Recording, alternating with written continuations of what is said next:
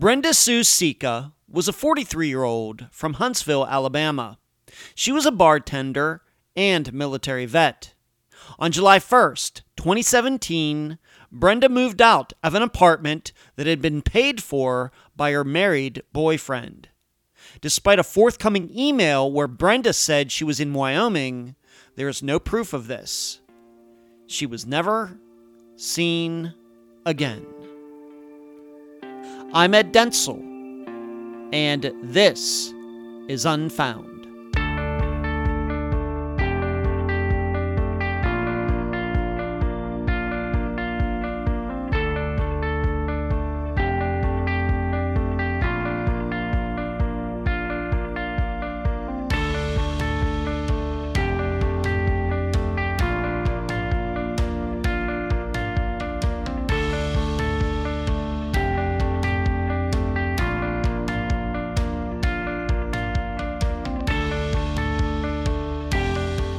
I'm 51 years old, and I have never owned a piece of property. Not a house, not a yard, not even a blade of grass or pebble of pavement. I think I'm in a very small percentage of people at my age who have had the means and chance to buy a place to live, but haven't. Why is this? I think there are a couple of reasons. Number one, I grew up in a house that was certainly unique. But the cities in which I've lived, every home that is in my price range looks like every other one. And number two, I like the flexibility of being able to move anytime I want.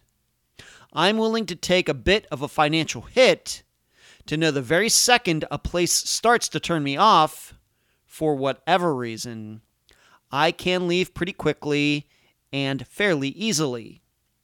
That's my kind of peace of mind. However, were I to hit Powerball or Mega Millions, which are in crazy territory right now, I'm sure I could find a mansion with high fences that would suit my tastes. Well, in the disappearance of Brenda Sika, she had never owned a home either, going from one rental to the next. Then Brenda was gone, and the resolution to her case could be to figure out what happened at the apartment. And now a summary of the case. This is brought to you by my friend Megan Lionez's website, charlieproject.org. Brenda Sika was a naturally intelligent, outgoing, and beautiful girl. She also played a vital role as big sis to her younger siblings. After high school, Brenda went to the Air Force and served from January 1992 to September 1993. Brenda then, over the next several years, got her degree and was this close to getting her master's. Then things changed. Due to her work as a bartender, Brenda got around the wrong people. She became more isolated and developed a drug addiction. Brenda thought a change in atmosphere might help her, so she moved from Florida to Alabama. Yet the same pattern continued. So in early July 2017, Brenda decided she was moving out of the Huntsville, Alabama apartment where she lived. She had been in it for 6 months. Brenda's married boyfriend, Jim, had found it for her and paid the rent. She didn't say where she was going. Jim says he wished her well and gave her $5,000 to go wherever she wanted. Brenda was never seen again. However, when her family finally noticed she was missing later in July, an email exchange started in which Brenda claimed she found a new boyfriend and that she was in Wyoming. However, to this day, there is no proof of that. The email stopped toward the end of August 2017. The circumstances of Brenda's disappearance could be classified as a hybrid type of case. We have signs of a drug issue, a relationship issue, and possibly a walk-off issue altogether. Meaning, finding a logical theory could be harder than usual. But please try to answer these 3 questions as you listen to the interview. Number 1, if the emails were truly from Brenda, why did they originate from an email address that no one had seen before? Number 2, after 4 years, why is it still unclear who helped Brenda move out, since she had furniture, including a cherished large bookcase? And number 3, why is it there is no internet database showing Brenda or Jim having ever been connected to the apartment in Huntsville, Alabama? Brenda's family is open to possibilities regarding her disappearance, but foul play is foremost in their minds. The guest for this episode is Brenda's sister, Carrie Valle. Unfound news. Why, yes, the meeting with the people in Greeley, Colorado did happen on September 7th. Thank you for asking. However, although they didn't say I couldn't say anything about the discussion, I'm going to play it safe and just keep quiet for now. Will I be going there to testify for Steve Pankey's trial? I think there's a possibility. Next, why yes, some kooks did come out of the woodwork and send me some screeds regarding Israel Keys and the 5th anniversary episode. Thank you for asking. These people cannot be satisfied. Even when I try to give their side of the argument a fair shake, they criticize me. I guess that will be the end of that. Finally, why yes, I did enjoy my show with Dr. Telesco last Thursday, September 2nd. Thank you for asking. But the big thing that may come out of it is one of Unfound's unsolved disappearances may get new attention just from me appearing on Grace's show. I love that kind of synergy. Where you can find Unfound. Unfound supports accounts on Audible, Podomatic, iTunes, Spotify, iHeart, Twitter, Instagram, Facebook, Deezer, and YouTube. Speaking of YouTube, on Wednesday nights at 9 p.m. Eastern, please join us for the Unfound live show. All of you can talk with me, and I can answer your questions. Contribute to Unfound at patreon.com/Unfound Podcast. You can also contribute at PayPal, paypal.me/Unfound Podcast. I also need to give a huge shout out to all the people who have monetarily contributed using Super Chat during the live show on Wednesday nights. Thank you for watching, and thank you for donating. The email address, unfoundpodcast@gmail.com. Merchandise, the books at amazon.com in both ebook and print form. Yes, you know it. Do not forget the reviews. Shirts at unfound-podcast.myshopify.com, or you can track down my assistant Heather in the Facebook group. Playing cards at makeplayingcards.com/sell/unfound podcast. The website, theunfoundpodcast.com. And please mention Unfound at all true crime websites and forums. Thank you. I'm so happy to have on this episode of Unfound the sister of Brenda Sica, Carrie Valle. Carrie, welcome to Unfound. Thank you. Thank you for having me. You're very welcome. And the listeners should know, Carrie and I might have set a record for as much as we've talked before this interview, back and forth with a lot of messenger messages and a lot of things that, of course, are going to come up in this interview. So, Carrie, even though we've never met in person, I feel like I know you very, very well already. So yes. I hope we can continue this correspondence, of course, until Brenda is found. Yes, You're welcome. Let's start here. Of course, you are Brenda's sister. How many siblings do you have? Where do you fall in the line compared to Brenda? Older sister, younger sister? Let's just start with that. Okay. Well, Brenda. Oh, I'll first start off by saying me and Brenda were both adopted. Um, Huh. Brenda was adopted at 3 months, and then when our biological mother had me, then our mother adopted me. So it was just me and Brenda. Uh-huh. From New Jersey, and my mom met my stepfather, and they had a son. So I do have a brother also. So it was just me, Brenda, and my brother. Well, I don't know if you know this, Carrie, but I am adopted as well. So that's always interesting Oh, when somebody okay. that comes up during an interview. Well, that's very interesting. We should have probably talked about this before, but that's very interesting. So then Brenda is your older sister then? Older. Yes. Okay, older sister by how many months, years? By about 18 months, 18 16 months. months. Okay. So Yes. kind of close, not far away, but that's pretty close.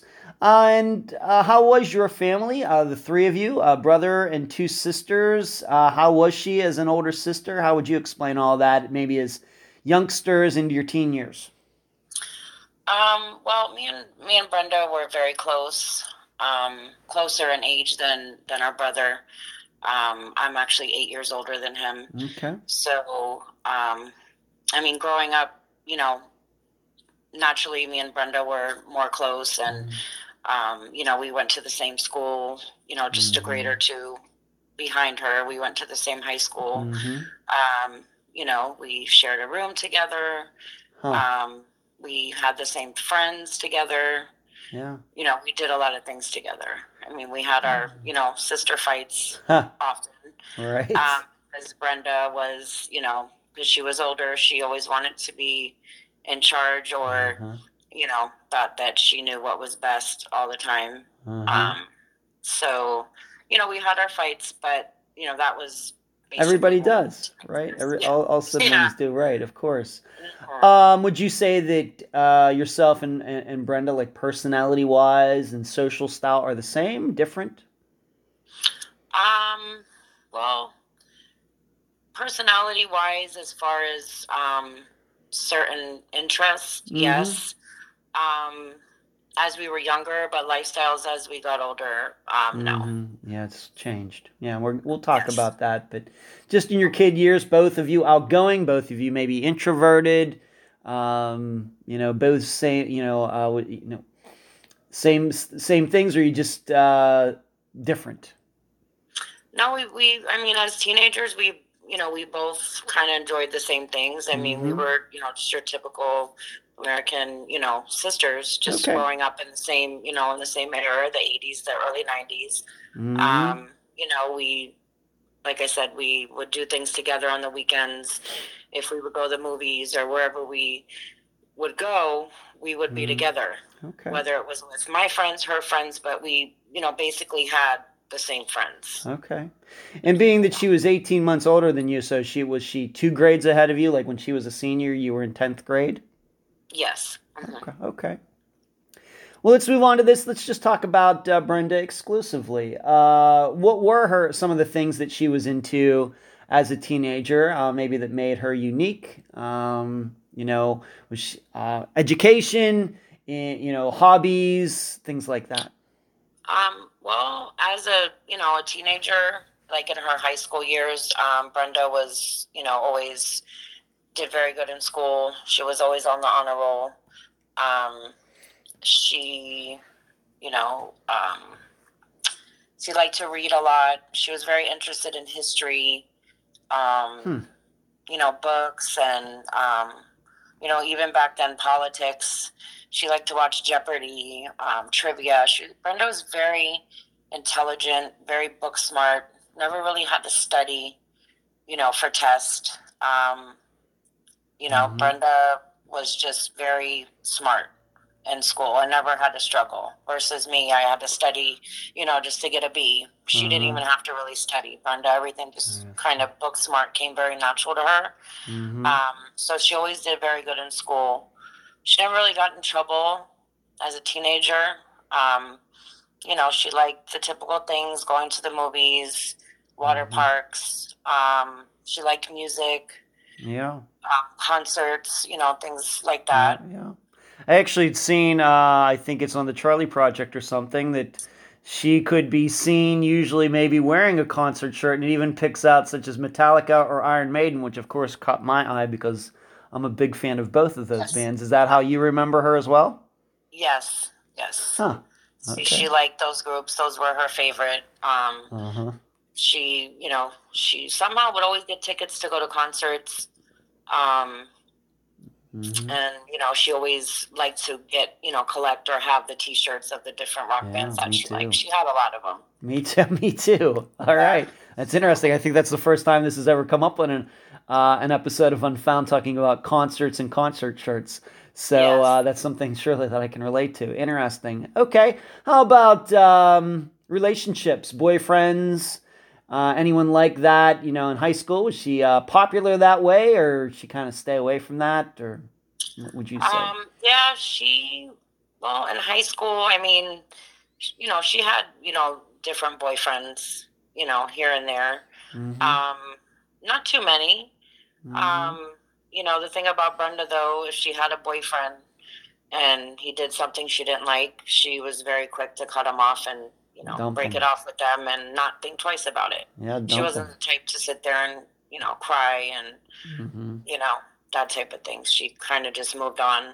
She didn't really have tolerance for, um, you know, anybody doing Mm-hmm. her wrong or, Right. cheating on her or being seen with another girl. She was very quick just to cut it off. No on again, off again relationships for Brenda. No, Okay. no. Okay. So, what did she do after high school? Of course, I have here in my notes and in the outline for this interview that she served in the military. When did she do that? How do you think she came to that decision? Do you remember that? I was trying to actually think about that the other day. I was looking at her Air Force military picture.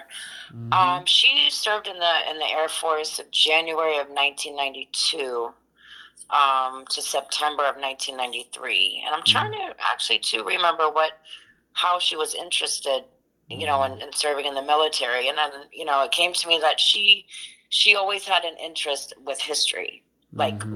the past wars, and Yeah. she was all into that. She would watch movies and books and try to talk to me about it, which at the time I was never interested and I didn't understand it. But Mm-hmm. I think that's what started, like as soon as she was able to go, that's what Yeah. she wanted to do because of Okay. her, passion for reading books about it and just, being interested in history. Yeah.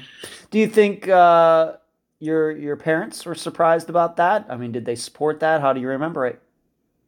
Um, yeah, I remember them supporting it. She didn't want to go to college, Mm. so right Hmm. away she knew that's what she wanted to do. So, I Okay. remember they were all for it. I actually remember driving her to drop her off, um, to leave for the military. Yeah. I have a memory of that. Um, I think I Uh, was 16 at the time, and okay. she was 18. Yeah. Okay.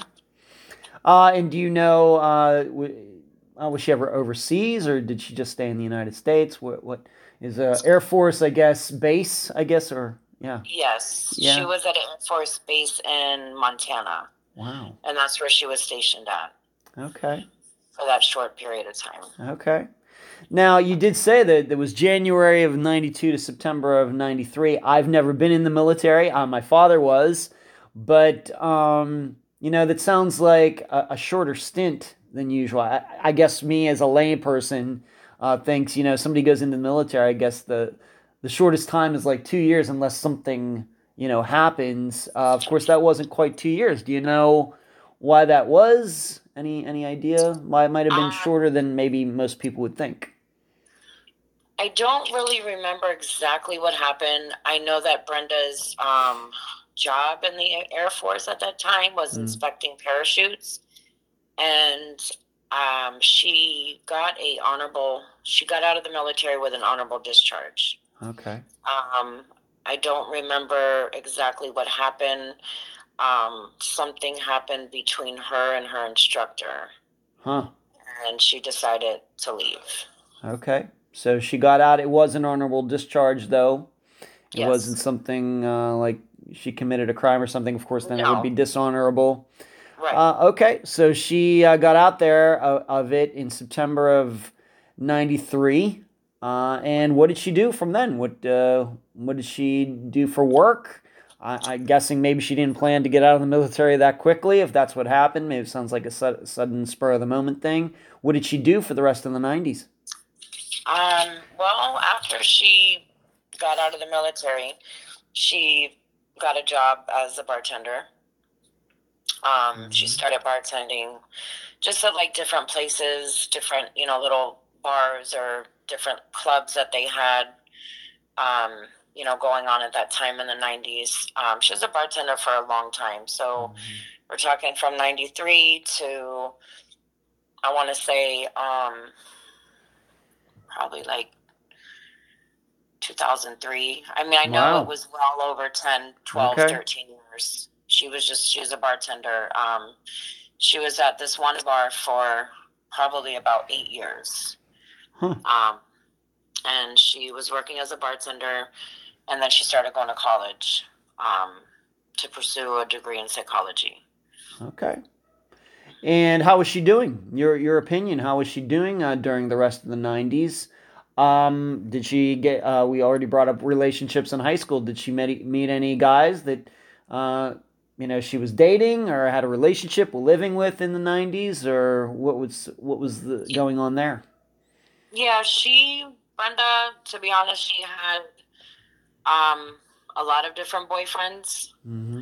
I'll be honest and tell you that. Okay.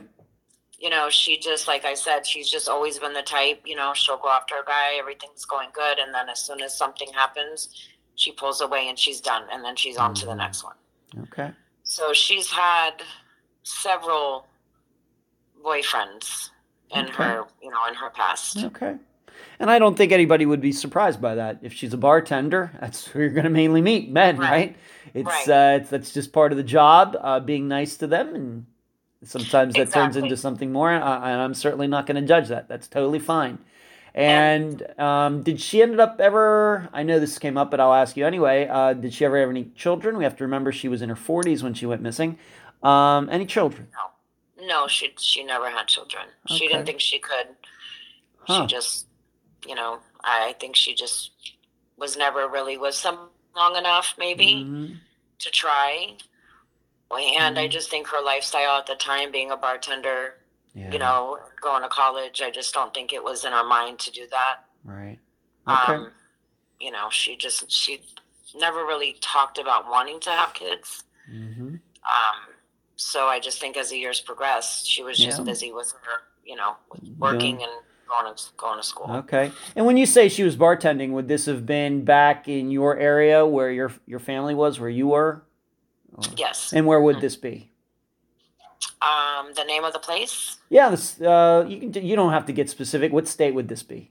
Oh, in Florida, In Davie, Florida. Florida. All right, Davie, Florida. Okay. Great. All right. And of course everybody knows I live in Florida now. All right, so military service gets out, bartending for quite a long time into the 2000s at the same place for several years, and after that, she just maybe moved to another place, needed a change of pace there, going somewhere else, or what? Um, well, I mean, she was, bartending here. Mm-hmm. She had an apartment. She would move, a few times, maybe, once every 2 years. And then she Mm-hmm. moved. Her last time she moved, it was to be closer to the college she was going to. Okay, well, let's talk about that. She was going to school for what years? How did that go? Well, she was going to college at Nova University. She graduated with her bachelor's. She was 6 months away from getting her master's, but that's when, things just started to come down, fall apart for her. And what year do That's, you think this was about? I'm sorry, what year? Yeah, what year do you think she was 6 months Um, away from her master's? You said things started to fall apart. Approximately what year would that have been? Just to put this in a timeline. Probably about, I want to say 2002.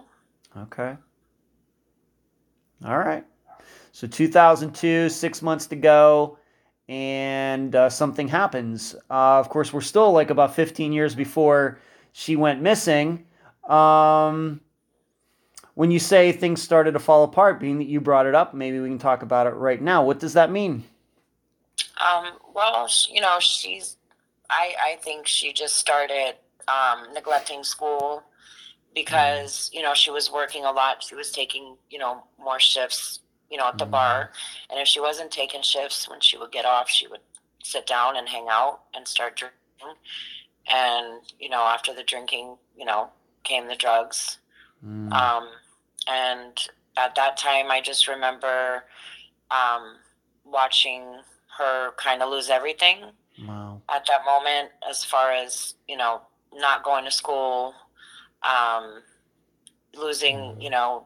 her car, or lending somebody her car that crashed her car, and Oh then, my. just losing like things, like valuables that she had just from maybe people that she was hanging out with. um, I just remember during that time, that's when things just, to me, I just noticed a big change in her. Like, she Mm. wasn't like the upbeat, high Yeah. energy person that she was working, going to college. She just started, it was more about hanging out with the people at the bar at this point. Did you, of course, once again, we're still several years before she went missing, but back at that time, did you have a talk with her? Did anybody else that, she was close to have a talk with her? Hey, Brenda, what's going on? Yeah, I mean, I always try to talk to her.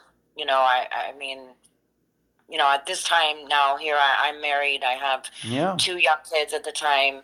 So I would try to talk to her. Mm-hmm. I would try to tell her, that she needs to stop drinking, and, you know, and focus on what she needs to do. I didn't like to see her in that condition.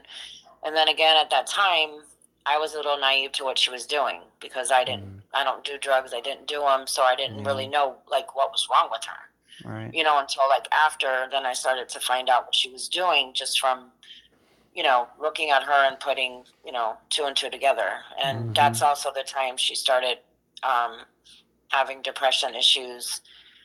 She Mm. was depressed. She would get depressed a lot. She had anxiety a lot. And I think that's what led to, the drinking and the drugs Yeah. at that Can time. you remember specifically now? And once again, I think the listeners understand you have your own life to live. It's not your job to look after Brenda. It's nobody's job to look after Brenda. She would be in her late Right. 20s, early 30s. I mean, she has to at some point have to take care of herself. But do you remember the first time that you thought, man, something is just not right here? Is it a particular example maybe that comes to mind? You saw her, or at a family gathering or something that was like, oh boy, anything that pops up. Yes. Yes, I do remember her coming over to my house. Um, my kids at this time were young. They were like 8, 12. And I remember my grandmother was here, and I told her to come over to eat dinner with us. And I remember we were eating dinner, and she kind of like fell asleep at the table. Oh my. Like, she kind of like put her head down and like fell asleep. Huh. And at that point, I just remember being mad because my kids were looking at her, looking at me. Yeah. My grandmother's there, so I Yeah. remember getting into an argument with her and telling her, you can't come to my house like this in front of my kids. Mm-hmm. But at the time, I didn't really know like exactly what she was doing, Yeah. because she can go from, from high to low at any time. Very fast. Because remember, during this time, she had her depression, she suffered from anxiety, but she also had her master's in psychology.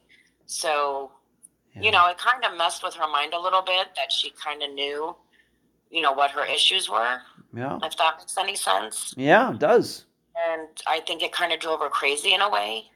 And that's what led to more drugs and Yeah. alcohol, was just her depression. Because I think if she was never depressed, I don't think she would have turned down Yeah. that road. I think she would have finished school and, would have done what she wanted to do, Yeah. which is help people. She just didn't want to help herself, but she wanted to help everybody else. Okay. You know. Okay. So how did this progress? Of course, we're talking 2002, 2003. She's having these problems, and It How did it just progress over the next 15 years? How did she manage this? Did she ever try to go to rehab? Did she have any? I just have to ask. Any stints in jail because of any of this? What can you talk about all of that? well, I mean, it just progressed after that. You know, she was living by herself, or she had a roommate. She was, still working at the bar. Like I Hmm. said, I am, married. I have 2 kids. I'm Yeah. working. So I didn't see her a lot during those years, probably from 2000. I think I said 2003, and then Hmm. 2010. I had my daughter, Hmm. and after that is when things got to be a little bit worse Even worse. with her.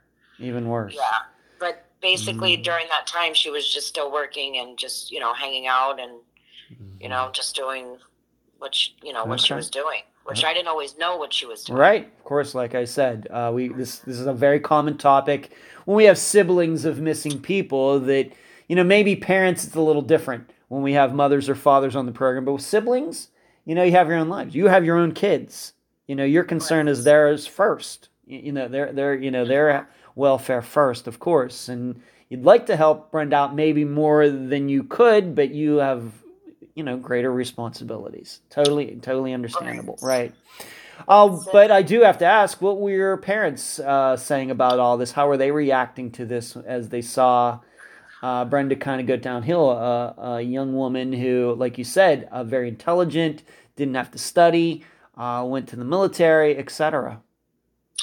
well, at this point, when things started to get bad with Brenda, as far as her depression, we started to see her getting more depressed. Hmm. And then my mom and dad, they felt bad, and they told her to come live with us. We want to help you. Yeah. My mom wanted to help her. She wanted to get her into a rehab. She wanted to get her on her right medicine. So during that time, my sister was living with my parents, um, to Mm. 2010. Okay. And then she, because I know you had just asked me if she ever been to jail. Yeah.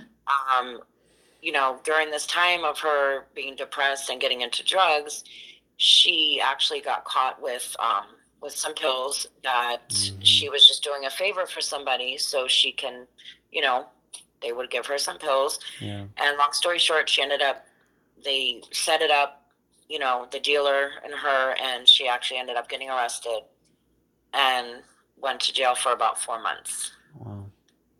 Um, then she was released into a rehab after that because, they saw that she was a good person. She wasn't a criminal. She just had a depression and a Hmm. drug problem, a Yeah. drug habit at that time. Okay. So she did go to a rehab. It was a live-in facility. We were able to see her on the weekends. Um, so she did the program. Hmm. And then I have to say this, I do remember her getting out of the program and having to be on some type of probation or reporting that you found a job. Hmm. Well, she had no car and she couldn't get a job besides bartending because when you have a record, Yeah. nobody wants to hire you. So I remember that was a really Mm. hard time for her because Yeah. here she is trying to get herself back together, and nobody will give her a chance. Um, and that's Mm. when she just spiraled a little out of control as far as her depression. But back to what Mm. you're asking me, my We, parents tried to be supportive. I yeah. mean, they did what they could do. They Right. really did. They let Mm. her in. They took her to doctor's appointments. They put up with her coming home drunk. I mean, she kind of put them through a lot at one point. Hmm. You know, Yeah. um, until it kind of got out of control. Um, a little Yeah. bit, and then my mom wasn't comfortable with her being there, just because she didn't want to help herself. Yeah. Right. These So people, these people with addictions, problems like this, they have to help themselves. It's no matter how many right. arms and hands Mm-hmm. are outstretched to them. If if they can't help themselves, then Right. it's I mean, we've probably talked about this topic at least 50 times. on Yes. disappearances, and the think tank that I do, a very small group on Sunday evenings, this is a very common topic. So, sure. So, she's having all these issues, and she's ends up, of course, living by herself again. I guess after she, I guess, had to leave your parents' house. How did she? Of course, we have to remember she disappeared from Huntsville, Alabama, whereas a lot of this is taking place in Florida. How did she find her way to Huntsville, Alabama? Okay. Well, after she got out of the little program or whatever, and she just felt like, I remember her telling me, I just can't be in Florida anymore. I can't be around these people. I'm trying to get clean. I don't want to do drugs anymore. I need a new, I need a new start. Okay. So that's when she basically, just left, and she's decided, I'm just going to go to Alabama. I believe she did have a friend out there somewhere. I don't really remember the details of it. I just know that she left. And that was 2011. Okay. I want to say 2012, 2011, I think, towards the middle of 2011. And she took off to Alabama. And, that's where she, landed there, got a job as a bartender, stayed with a couple friends. I know that she had met some guy up there, and I think they went to the courthouse and got married. Wow. However, that didn't last because, like I said, Brenda doesn't put up with, things from men. She didn't, she left him. She didn't want anything to do with him.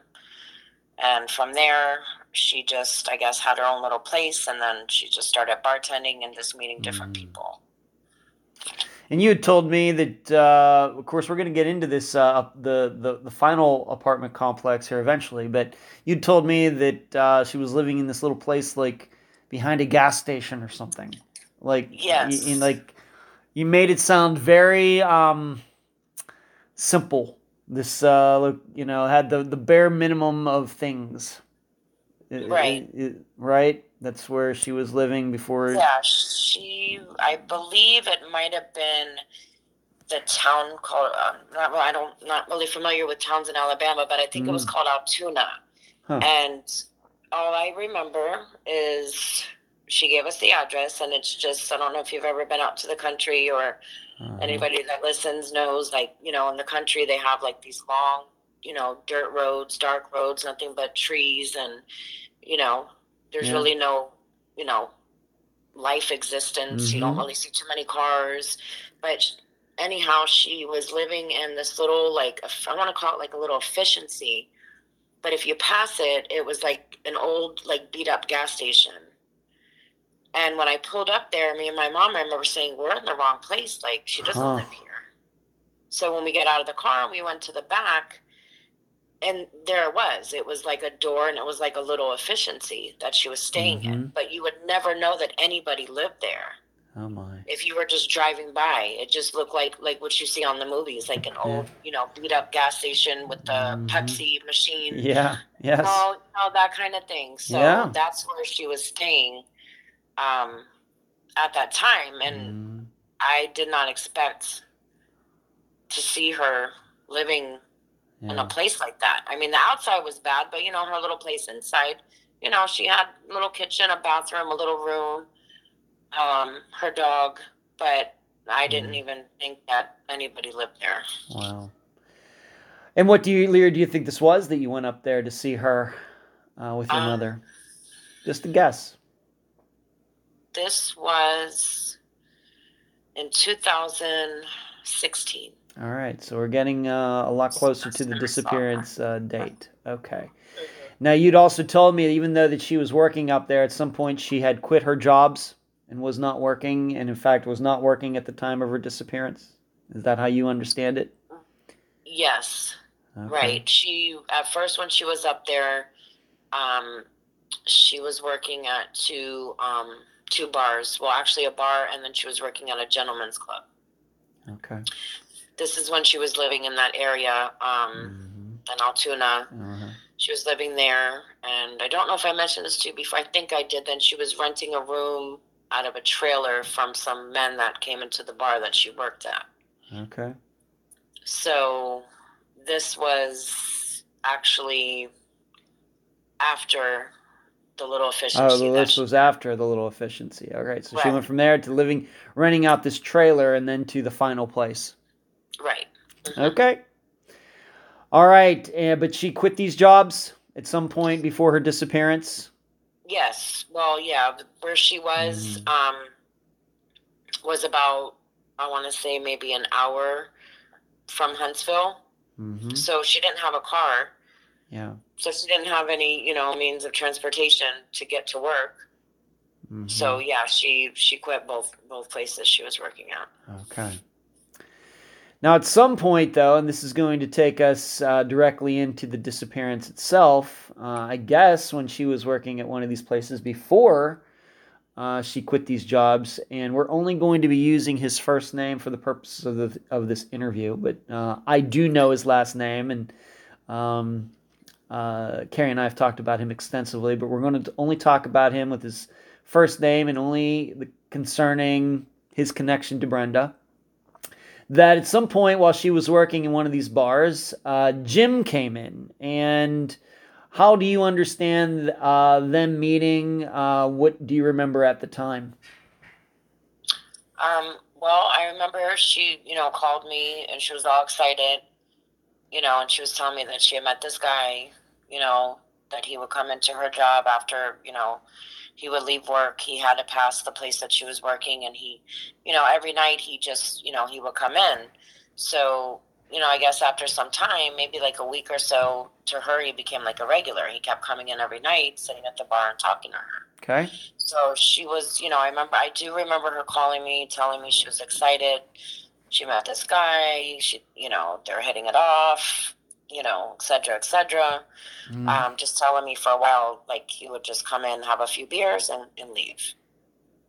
Okay, so there was something about him in particular that caught her attention, and is it possibly because, of course, she was military and he was military too? Yes. It might have been the connection there. Maybe he found out that she had been in the Air Force, he was in the military, and then that's something, of course, they could talk about.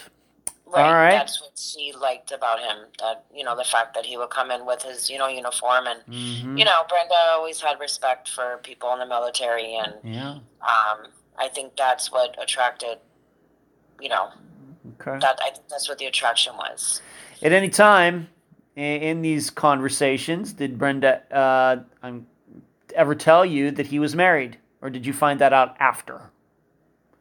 No, she did tell me that he was married. Okay.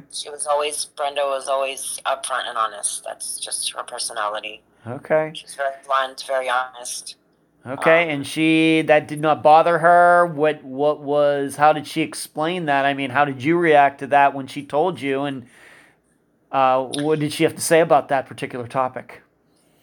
Well, when she told me, I mean, I just I didn't really agree with it, just because of the simple fact that, I mean, I'm married and I have kids, and I wouldn't want my husband to be out there doing, Of course, it sounds like trouble. Right. Sounds like, love triangle, which can lead to problems, of course. Exactly. So, she would just say, I know he's married, but, they're getting a divorce and he's not happy. And, she's like, I'm not saying, I'm going to marry him or anything. That was kind of her input on it. Like, there's no harm done. He's the one that's stepping out on her. Uh-huh. I'm just going along with the ride. Okay. Kind of thing. So she knew. Obviously, he told her. She tells you, and they have this, I guess, thing going on. And once again, to your knowledge, what Brenda told you, he had said that, I'm going to be leaving my wife. I'm going to be divorcing her, and I guess maybe leading Brenda to believe that maybe they were going to be a couple. Yes. Okay. Absolutely. All right. Now, at some point, though, and maybe even to further this,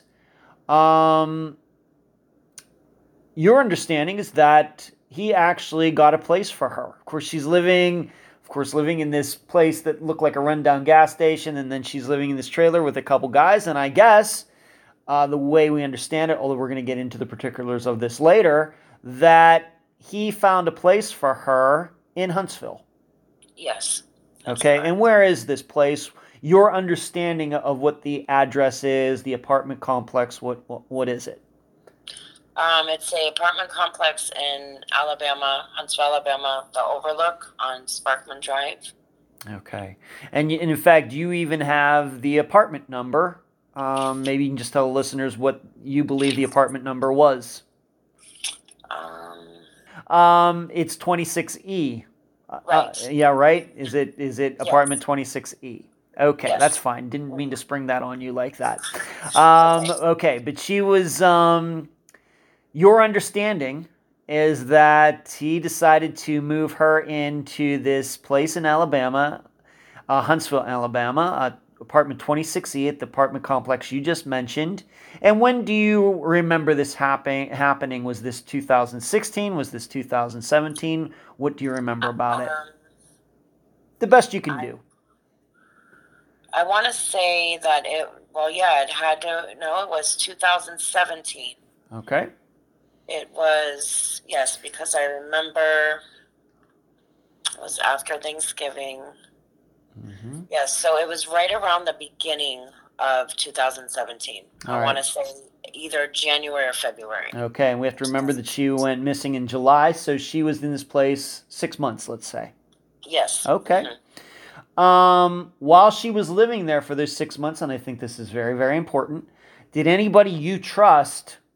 I know you were never there to physically on the premises in Huntsville, Alabama, but anybody you know that you trust ever go visit her at that apartment complex? No. No. Of course, letter writing isn't necessarily a thing in the 21st century anymore.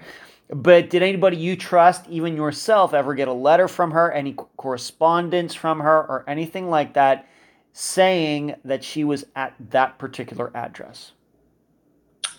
No, now that I think about it, no. Okay. Never. But on the other hand, you did do some FaceTiming with her, you told me, and that she was at this place, and actually a couple of these times she actually showed you around the place. Yes. So like with the camera. Yeah, she called me one night and she was excited because she had gotten some new, like a new end table or a coffee table. Mm-hmm. She just, she wanted to show me her place. It was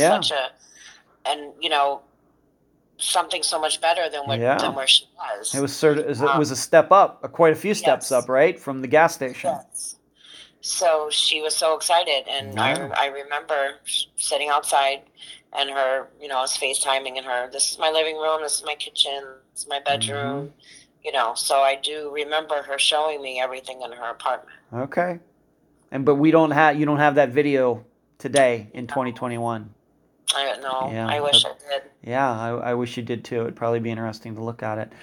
Your understanding, being that she was showing you this place, and there was obviously furniture in it, was it pre-furnished? You said she got a table or something, or was that her furniture in that place?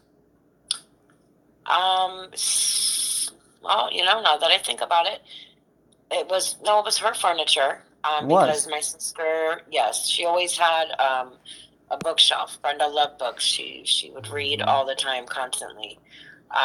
So she had, her favorite thing in the world was her bookshelf and her dog. So I remember her showing me her bookshelf. I did some new pieces of furniture that she got. But I did see a lot of her, of her things. Okay, so once again, then your understanding, for example, I guess the alternative scenario, or I guess there are a couple alternative scenarios, and trust me, listeners, this is all going to be very important later, so just remember this. Of course, there's things like Aaron's Rental, Rent-A-Center, or something like that. You can rent furniture. People can do that. In fact, I almost did that in the place that I live now. I was looking at a different place that wasn't furnished, and I could have just rented the furniture, whereas where I live now, I actually rent, but it's actually people who own the place's furniture. So She could have been renting that furniture. Of course, maybe Jim could have got that furniture for her. But your understanding is it was actually Brenda's furniture. Right. Okay. Yes. Okay. Yeah. Great. Hmm. And so when you would FaceTime with her, I guess, like I said, she was there for at least 6 months. Would you say that that was the best you had seen of her as far as her demeanor, her attitude, and everything? Those FaceTiming showing you around her apartment, was that the best you'd seen her in years? Or No. what? No. She was still No, it troubled, you was not. think? Absolutely. Okay, well, Yeah. then why don't you explain that a little bit before we move forward? Um, she just, would call me excited to show me, the apartment. But on the other Mm-hmm. hand, she was also, said she was very lonely. She was very depressed. Mm-hmm. She was drinking a lot. She just wasn't happy, and I remember telling her, Brenda, why don't you, make any friends in the complex? And, she didn't have any friends. Or I would tell her, why don't you go take a walk outside, go walk your dog, Yeah. maybe try to have some interaction with people, because Yeah. she never told me. And it's funny that you asked me that, if I trust anybody that ever went over there. Mm-hmm. She never had anybody at her apartment. Mm-hmm. No, and now I'm thinking, and I remember telling her, you don't have friends, you don't go nowhere. Do you take a walk? You need to get out of the apartment. You're just sitting in there, just being depressed. So Yeah. she Yeah. was, yeah, wasn't that was a very low point for her. Even Okay. though I was glad to have her out of the other place, but she was very lonely, and Mm-hmm. And yeah. we have to remember, maybe this should be brought up. This guy Jim, who allegedly got this place for her and was paying for it, once again allegedly, he did Hmm. not live in Huntsville. He did not actually live anywhere near there. No, he did not. No, he lived. We're not going to give the city away, but like an hour and a half away, as we've talked about. Yes. So he got her this place, but even he, she's his girlfriend. Even he's not close. No, no, he wasn't. And I Okay. didn't realize the distance until, Mm-hmm. we kind of put it together. Yeah, we started getting a little bit more into these details of addresses and locations and things like that, which, once again, the listeners are going to find out why this is all important very shortly. Okay, so your feeling in 2017, going into the summer of 2017, is that you were very worried about Brenda. Of course, she doesn't have a car, she doesn't have a job. It seems she has this guy who is, she's kind of a kept woman, but she spends all the time alone, not a lot of interaction, with anybody out there. So you were worried about her. Yes, I was. I Okay. was. I was very worried about her. Actually, at one point, I even told her, if you're so lonely, because that's when she was saying, I just don't want to be by myself. And I hesitated for a while because I was going through my own personal things at home. But I had told her, hey, look, just come down, just come stay with me. Mm-hmm. She talked about it. She sounded excited about it, and then she just said, no, I'm not going to go down there. You know, Mm-hmm. and she Okay. never asked me again, or she never, brought it up Mm-hmm. again, or seemed interested. So I never brought it up again. Okay. How many times would you say that you FaceTimed with her in the 6 months that she lived at that place? Maybe Approximately. just a few times, honestly. So maybe not even once a month. No, Okay. no. In those conversations, did Jim's name come up? Did you talk about him? Um, yeah, she would talk about him Okay. um, from time to time. I know at one point, they were fighting a lot, and Mm-hmm. um, she didn't really want to tell me everything. I do remember her telling me one time that, he thinks I'm one of his soldiers, the way that he tries to talk to me. Huh. Yeah. Okay. And Orders her around, I guess. He's the general yes, and she's the private. right. I remember her telling me Okay. that. And Okay. she's like, he doesn't know that I'm just, I'm not one of his soldiers. Like, She would tell me. She would. Okay. It's kind of like she wanted to tell me, but then she didn't want to tell me too much. Okay. Did you get any idea of how often Brenda and Jim would get together in any of those conversations? Did you ever get a feel for that?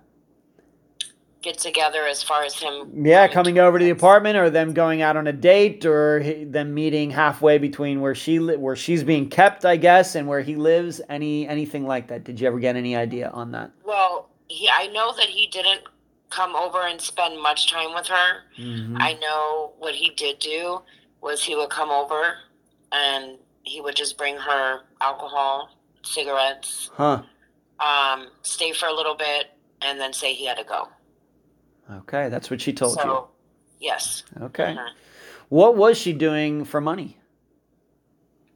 Um, she didn't really have money. Um, he would, he basically, from what I understood, Mm-hmm. Right. Once paid for again, everything. the listeners and I understand you weren't there. You only know what Right. Brenda's told you, and maybe what you've Right. learned since then. And we're going to get into that. But your understanding regarding her money situation. That's the best we can do here. What is your understanding of her money situation?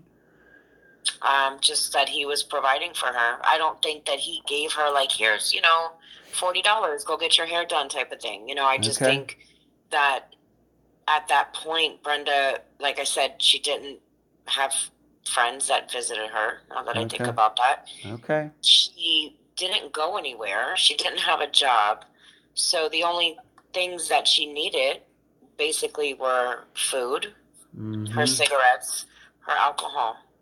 Mm-hmm. I remember her telling me that he would come over and bring her what she wanted. And those were the things that she wanted. She wasn't saying, Okay. hey, I want a new dress, or, Right. hey, I want a new TV. As long as she had her dog, her, Mm-hmm. her cigarettes, her drink, and her movies and her books, that's all she did. She just stayed in Okay. that apartment. Okay. And your understanding, speaking of the dog, is that the Overlook Apartments, you're allowed to have dogs there? That's your understanding? Yes. Mm-hmm. Okay. Yep. So let's move up now. So these are the things that are going on in Brenda's life, as best as we can tell, as best as Carrie can tell. Once again, she's not there. But this is the best we can do. And maybe I should ask you this. Do you remember the last time you spoke to Brenda before she went missing? Actually, on the phone. We'll get into the emails and everything later. But right, it's on the phone, FaceTime, however you want to put it. Yep, I do. I remember speaking to her. It was June 21st of 2017. Okay.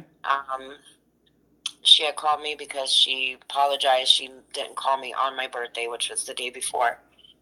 But that was the last time I heard her voice. It was June 21st. Okay. So let's now move up to roughly July 1st, 2017. I just have to ask you a general question about that. How sure are you, once again, it's over 4 years later, that is actually the disappearance date? We'll get into the emails and everything later, but as far as her being in this apartment, her being there, seemingly, or how sure are you about July 1st of 2017? Well, I mean, You can just give it in a percentage, like 50% sure, 60%. What would you say? I would say, I don't know. I know that it was the first week Mm-hmm. of July. Okay. So I know that it had to have been before July 4th. So I want to say between July 1st and July 3rd Okay. is the day that she, Okay. you know, All right. vanished. And okay. And when did you, or maybe someone in your family, once again somebody you trust, figure out that maybe she wasn't in those apartments anymore, that she was missing? How did that all come about? Well, I mean, she talked about, now that I think about it back on Messenger through Facebook, that she wanted to move, she wanted to leave Alabama. Okay. So I'll say probably, well, I knew she was leaving just from her telling me that. Mm-hmm. When I had a conversation with Jim after the first week of July, I tried to call her phone and her phone was off. Huh. So I was just kind of like, oh, well, where are you? Where'd you go? How are you Mm-hmm. doing? I'm not even thinking 4 years later that I would be sitting here doing All this. right. Of course, nobody But does. I get it. Yeah. so I kind of let it ride a little bit. And then when she wasn't answering me, of course, I didn't have a way to reach her. I didn't know who Mm-hmm. she supposedly left with. The only means of communication of finding anything out about her was through Jim. So I reached out to him, and that's when he told us that that she left. She told him she was leaving. Hmm. Um, that he had seen her the day before. Okay. That he brought her some money, so she had Mm-hmm. money to leave. Okay. And so after he was telling me this, I'm like, well, I need to get a hold of her. She, her phone's off. How can I get a hold of her? So now Let me just jump in here and ask you this, Carrie. How was it that you reached him? I mean, did Brenda give you his phone number? Did you just happen to have it, or how did you actually reach him? I mean, I know you knew his full name. Maybe that might have helped. And once again, we're not doing his full name in this interview, but how was it that you were able to contact him? I believe it was through Facebook. Okay, I yeah, and he believe it does have a was through. Facebook page Yeah, it that he was does through. to this day. He does. Yes, it was through Messenger. Okay. Um, just, hey, have you heard of Brenda? Her Mm-hmm. phone's off. I don't know where she went. You know Mm-hmm. what's going on, and I didn't. He told me that he would try to get a hold of her, and that he would let me know. Okay. So at the time, I didn't really think much of it. I thought, okay, well, wherever she's going, maybe she's getting settled. Yeah. She'll call me. Maybe, it might be a couple weeks. Maybe she has to pay to get her phone turned back on. So I didn't really, think too much of it Right away. at that time. Okay. When you did reach Jim, I guess a few days, once you couldn't reach her, did he ever say, of course we have to remember, she allegedly has all this furniture that she has. If she would have needed help to move out, even myself, as many times as I've moved in my life, I need help. Did he ever say, well, so and so helped her move out? Who helped her? Did Jim help her? Anything like that? Did he ever say anything like that? Did he have any idea? Did he bring it up? Anything? Who helped her? Did she rent a U-Haul? Anything like that? He he always claimed to this day too that he has Mm-hmm. no idea who helped her move out of there. Okay. Um, he couldn't give me a name. I've tried to ask. Yeah. Think about friends that she might have had. Maybe men friends, because Brenda always had more men friends than women. Yeah. So and I told him, I'm like, well, think about what maybe some customers in the bar. He said he claimed that he never knew who she moved with. Nobody saw her move. Mm-hmm. Um, he has no idea. He didn't see a truck when he was there. He couldn't tell me anything. Okay. But on the other hand, he said he was over there the day before she moved out. Yes. And he Mm-hmm. said that he gave her money, and we'll get into the amount of the money later. But he said that he actually gave her money. Yes. But on the other hand, he didn't know who helped her move out. Right. Okay. All right. So this is what's going on. Jim is telling you all these things. You're trying to reach her. She's not getting back to you. And then all of a sudden, let's talk about and if I may ask right now, Carrie, these emails I've gotten to see them. Would you allow me to post them so that the listeners can see them to read them? Is that okay, or how do you feel about that? No, that's fine. Okay, so once by the time the listeners hear our voices, I will have posted those emails so the listeners and viewers can see them for themselves. I'll post those in Facebook, on the Unfound Podcast website, and elsewhere. Okay, so out of nowhere, though, then you get these emails, or at least one email, and it was forwarded through Jim. Why don't you talk about that now? Of course, we're not going to read the emails word for word, but what dates were they? And we'll get into the email address. When did this all happen? How did it happen? Okay. Yeah. Because I believe that I was supposed to send you the email that Jim sent to Brenda's email. Okay. He sent an email to her on July 20th. Okay. Okay. And again, this, I actually just found it and I'll forward it to Okay. you. Thank you.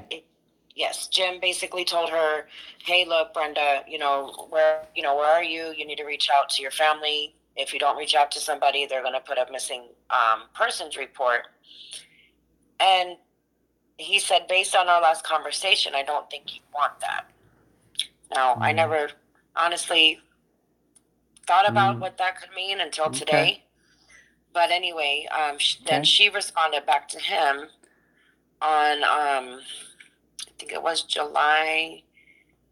It was 2 days after that. Okay. She emailed him back.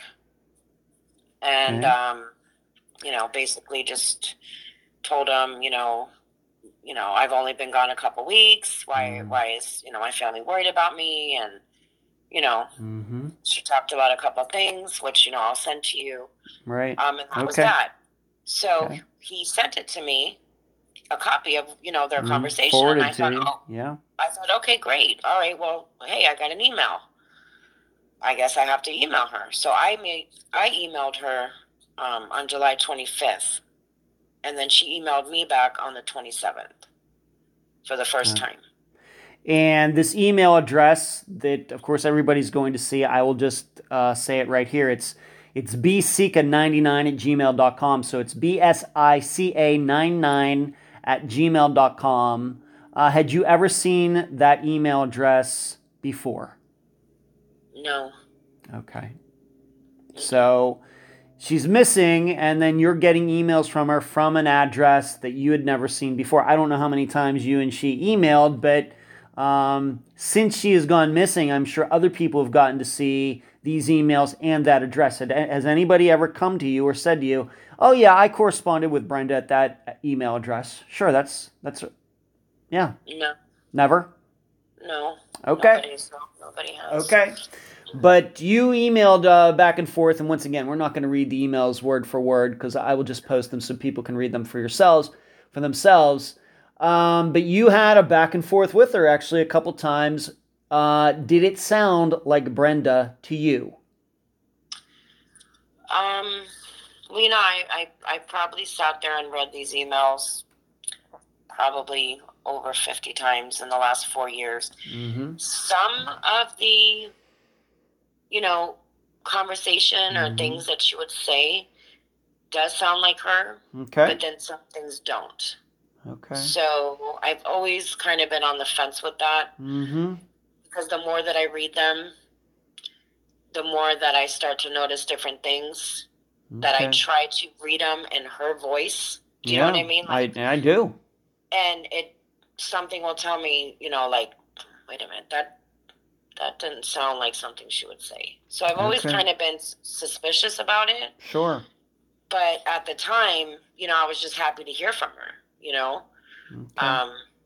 Of course. And you had a couple correspondences back and forth, but then, and we're going to get into at least a few of the details a little later, but when was the last email you got from her? In fact, once again, the way I look at the exchanges is that she sent you an email, you sent her something back, she sent you an email, you wrote something back, and then she never responded again. It was like 2 times back and forth, and that was it. Right.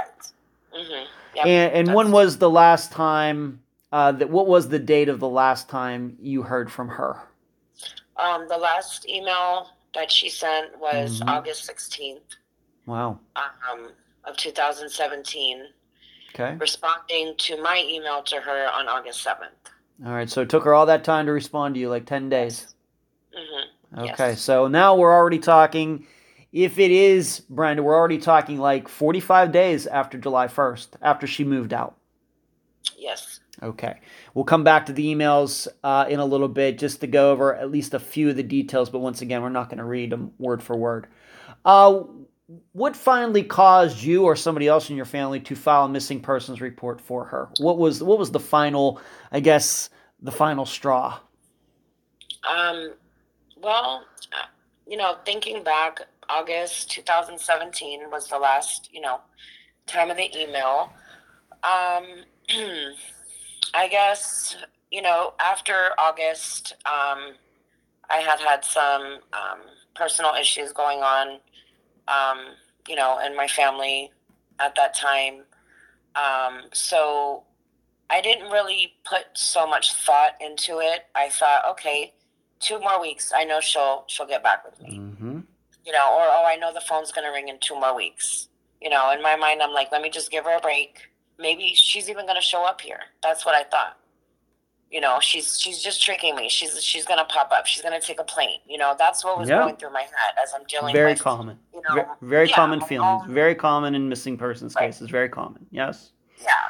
And I double thought about it. I'm like, no, I'm just being paranoid. She's fine. She's gonna show up. She's gonna pop up. Gonna call me. So fast forward to that.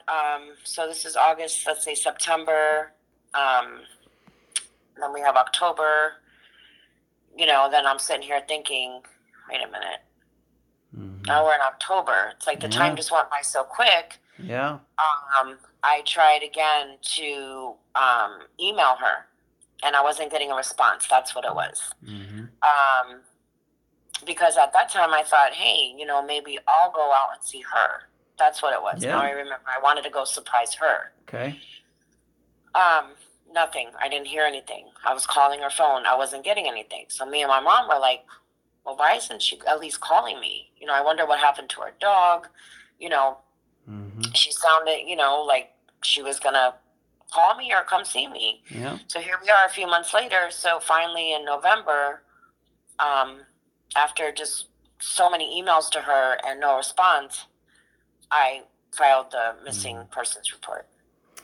And I should ask that, and something maybe we kind of left out, my fault, is that it very well could be one of the reasons she was thinking about moving out is that Jim was getting, I guess, maybe called back into the military to be deployed.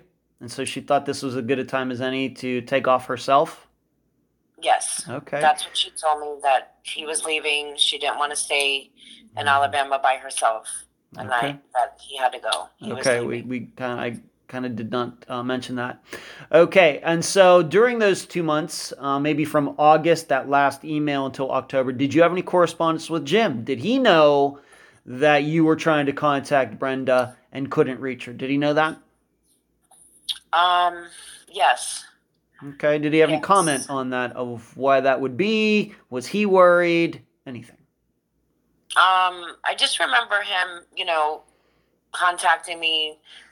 It would take him a few days, just saying, that, he wouldn't be concerned at this point, just give it time, or, she'll come around, or I don't really know, where she is. He didn't really seem so concerned at the time that I remember. I mean, honestly, now I feel like going back on my messages and just looking for those answers that you're asking me. Yeah. I'm just asking for your impressions of, if you did correspond with him. Of course, you're worried. Your family's worried. He's the one that was having a relationship with her. Was he concerned that you were trying to contact her? And like I said, sometimes it felt like he was. Mm-hmm. But then other times, it'd be like, well, she'll come around, or, the only thing I can do is email her. Okay. I didn't have a lot of communication with him at that time that I remember. Okay. But that was, like I said, when I filed the report in November. However, then I did tell him, hey, look, I put a missing person report. I haven't heard from her. She's not responding to me. It took him a while to get back with me because he was, in a different time zone, I believe. I'll have to check back on my messages just to make sure. But from what I remember, it wasn't often that he was communicating with me. Okay. So once you filed the missing persons report, did you file that in Huntsville, Alabama? Yes. Okay. And what did they do? Of course, I'm sure you told them the whole situation, that she was living in that apartment complex and it was being paid for by Jim, who was actually married to another woman. I'm sure that came up. What did the police do? Did they talk to Jim? Did they go to that complex? As far as you understand it, what did they do? Well, when I initially, filed the report, I do remember speaking with the investigator. It seemed like at first, because she is an adult, she has the right to go missing, type of thing. Yeah. Um, but after him talking to me and asking me questions and me telling him that my sister would never not just disappear and not call me. It might be a week, it might be 2 weeks, but it would never be, let's see, from July to November. Okay. Like I convinced him that there's something wrong. Okay. So he took an interest and he started asking me questions, and I told him about Jim. He wanted to know who was the last person to see her. And the last person to see her is Jim. Yeah, he was So there the day before. right. Unless there was somebody else who helped her move out, of course. Right, which we don't know who that person is. Okay. But yeah, so he started asking me that. He was like, well, who was the last person to see her? So I had to tell him the whole story about Jim and, her relationship with him and, everything that he asked me, I had to answer the questions. And so, he told me that he would try to help me. He went to the Overlook Apartments. He went to the management's office. He spoke with them. He told them that he needed to go check, on this apartment, just to clarify that she wasn't there. Okay. So they let him in the apartment, and I remember him telling me that, hey, look, I went, it was empty. The only thing that was left was like a desk or something. He's like, but it definitely looked like somebody, moved out. Like she's not there. Okay. There's nobody in that apartment. But we have to remember this is like 4 months later. 5 months, 5 months later, very well could be that, somebody could have gone in and just taken all of that stuff out. It is a possibility. Right. If somebody just walked out without leaving their stuff there, the apartment complex might have said, okay, well, I guess we're going to have to move this stuff out. Okay. But he goes in there and there's just very little in that apartment. Right. Okay. Yes. Actually, he said the only thing left in there was like a desk, like I guess her desk or a piece of furniture. I recall it being a desk. It might have been a nightstand, but I don't remember. It was one of the two. But he said there was absolutely nothing in there. Okay. To your knowledge, could this investigator find anybody who remembered Brenda moving out? No. He asked, as many people, I guess, as he saw. Yeah. Hey, let me ask you a question. Do you remember? And nobody seen anything. Nobody recalls a U-Haul, and nobody recalls, somebody moving out. Nobody. He couldn't get anybody to, talk to him and say, oh yeah, I knew Brenda. Oh yeah, I think I seen her move out. Anybody that he talked could not verify that they seen her. All right. So even though, just to kind of put this in a nutshell, and this is maybe now why the listeners know we talked so much about this before, is that she allegedly moved into the Overlook Apartments in January or February. She's there 6 months, but when the police, of course, granted it was a few, 4 months after she went missing, not one person in that complex remembered her, and nobody saw her move out. That's correct. That's the way you understand it over 4 years later. Yes. Okay.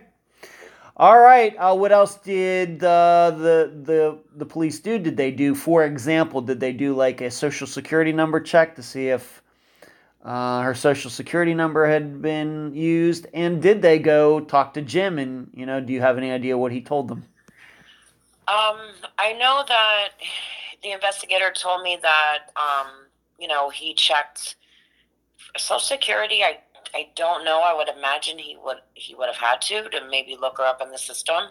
I know that he told me that he tried to check for her having any utilities, any warrants for her arrest, if she was arrested anywhere, things of that nature.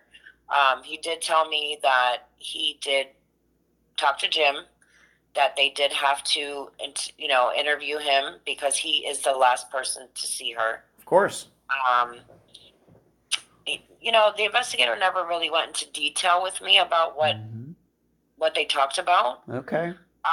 And I didn't know this till after probably about 6 months that he actually interviewed him twice. Okay. I don't know, maybe if some other information came in, from somebody and they called him back in, maybe they forgot to ask him something.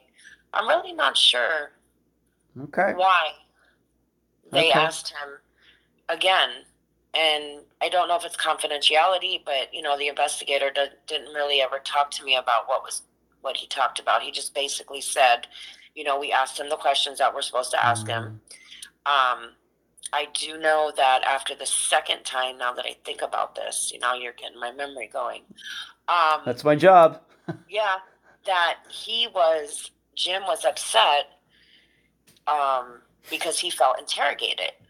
Like, I remember, and I could probably find the message. He was upset. He messaged me and said, I'm having them call me back in there and asking me questions about Brenda. I don't appreciate this. You know, So my understanding, what I took from that was, maybe they upset him, Yeah. or he was upset that he had to be questioned again. Okay. I do remember him telling me that, Okay. and I said, look, you were the last person to see her, so they're doing what they have to do. Yeah, it's one of those things, Jim. We're not saying anything, but if you have any other people that you think the police should talk to, name them. Right. You're the one that was in a relationship with her. If you have any ideas of other people the police should talk to, you should tell them. Right. Maybe that's what it was about. But like I said, now you got me thinking. The investigator really didn't share with me what they're talked about. And that's common. That's common. I wouldn't give the person a too hard of a time, but okay. But your knowledge, they did talk to Jim. They talked to him twice. Obviously, he thought he had said enough the first time around. Right. He seemed bothered by it. He's, of course, claiming, and we're not saying he did anything, of course, but they went and talked to him twice, and he was upset about the second time. It was like, well, I already told him everything I know the first time around. Okay. Yep. All right. So the investigator, I guess, does the best he or she can. And, of course, there's no signs that there was any foul play here. But on the other hand, we have these issues that you'd think would be fairly clear-cut about somebody moving out and things, and they aren't. All right, let's talk a little bit about Jim and some of the things that have come up. We've kind of already mentioned them, but we're going to get into them in a little more detail regarding that time right before she went missing until a couple months after she went missing. Remember, listeners remember, you said that Jim had given her a little bit of money the day before that she was moving out. Actually, how much money was it? He had given her $5,000. That's what he told you? Yes. Okay, and why that much? Any ideas? I didn't really directly come out and say why 5,000, why not 2, why not 10? Yeah. Kind of thing. It just sounded to me like, she was leaving and, she needed money. I don't know if that's just the number she asked him for, and he was like, okay, I'll give it to you. I know that it was cash, so it's not like he wrote a check. He claims it was cash that he gave her. Wow. Just $5,000 in $100 bills. Yes. That's what he says. Yep. Okay, and she didn't have a checking account or a bank account, right? No. All right, so that's the only way she would have been able to do anything with that, unless he gave her a personal check and she could go to one of these, I don't know, payday loan places or something, but they're going to take a percentage, so she wouldn't get the whole $5,000. So he's claiming he just up and gave her $5,000. She says she's moving out, and he's more than happy to give her $5,000 to do it. Right. Okay. But he also told you that once Brenda moved out, that wasn't the end of him paying on this apartment, correct? Is that what he told you? Yes. So he kept paying even though she moved out. How many months does he say that he did that, and why did he do that? Once again, what did he say? He told me, like after in the beginning, I don't remember what month it was, that, he was going to continue paying on the apartment. I do remember at one point him telling me that he paid it up to a year. Okay, he Okay. told me they paid up to a year. Mm-hmm. Reason being, he said he did it is just in case she wanted to come back. However, the other Mm-hmm. day I asked him again, you know, Yeah. how long did you, how long do you have that apartment for her again? He told me he paid it up to 3 months. 3 months after her disappearance. Right. All right, so let's just say to October, which would still be short of a year if you are correct that she moved in there in January, February. Right. Okay, so there's still another 6 months, let's say. And now he's saying it was just an additional 3 months that he paid. And he actually stated he did that because in case she came back. Right. That's Okay. what he said. All right, well, is that implying that he knows where she went? And we'll get into the emails because that's she says something in the emails, but is he then implying that he knows where she went or what? What do you think? I never really, he Mm-hmm. didn't say it like I know where she Okay. went. I didn't get that impression, Okay. the way that he said it. It was just kind of like, well, I left it open for her, just in case she decides to come back. Okay. She'll have a place to go. I'm just going to All leave right. it. I'm going to pay on it for her. Is Okay. basically how he said it. Maybe this is exactly what he thought. He was thinking, there's no way she's going to move somewhere and be able to live on her own. She doesn't have a job. She doesn't have a car. Right. She'll be back in no Right. time. Very That's possible. the impression that I Very, got. Yes. the listeners should know, very possible. It's no different maybe than parents who have a son or daughter wants to move out and they have no confidence that he or she's going to be able to live on his or her own, so they Right. don't change his bedroom or anything. We're just going to keep it Exactly. this. We're not going to turn it into our we're not going to father's not going to be able to turn it into his man cave just yet. Right. We're going to leave it here for a while in case he comes back. Okay, and that's totally I know it's a little jokey there, but just as a lighter hearted example. So it's certainly possible. In fact, I would have to say when I moved out of my parents' house in 1998, they probably thought I would come back too.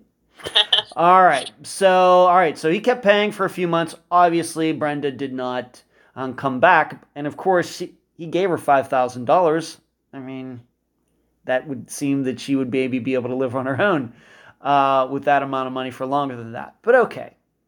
All right, let's talk a little bit more about this email address, just the address itself. You had never seen this email address before. Has Jim ever explained where he got this email address of bsica99 at gmail.com, being that you had never seen it before, nobody else had seen it before? Did you ever say to him, I've never seen this email address before. Where did he get it? No, I never questioned it, and I just figured maybe they could. I guess at the time, maybe I was thinking that's how they communicated, just so the wife didn't. Maybe they couldn't communicate. Excuse me, in the beginning through the phone. Maybe this was just her email address, but I never knew she had it. But no, actually, that's a good point, and I never thought to bring it up to him. All right, because the way I understand it is that, of course, you're saying you can't reach her, and then somehow he's able to reach her. And I guess being that she responded at that email, that must have been the way he emailed her. He had that address.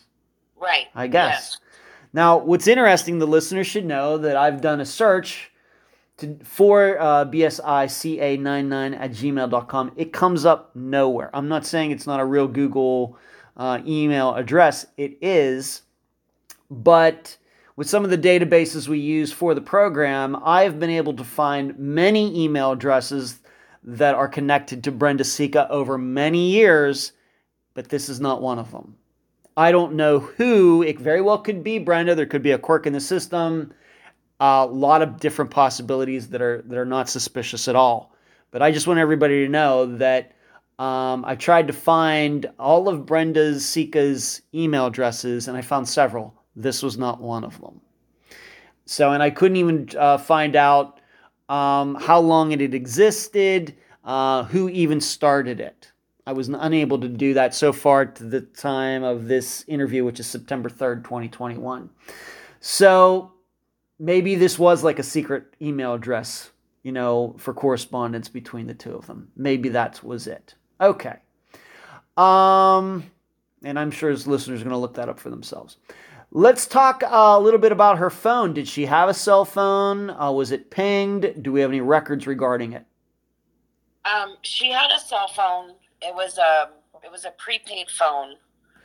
I do remember really trying to drill the investigator really hard on getting records or trying to, you know, find out, maybe go to the phone company.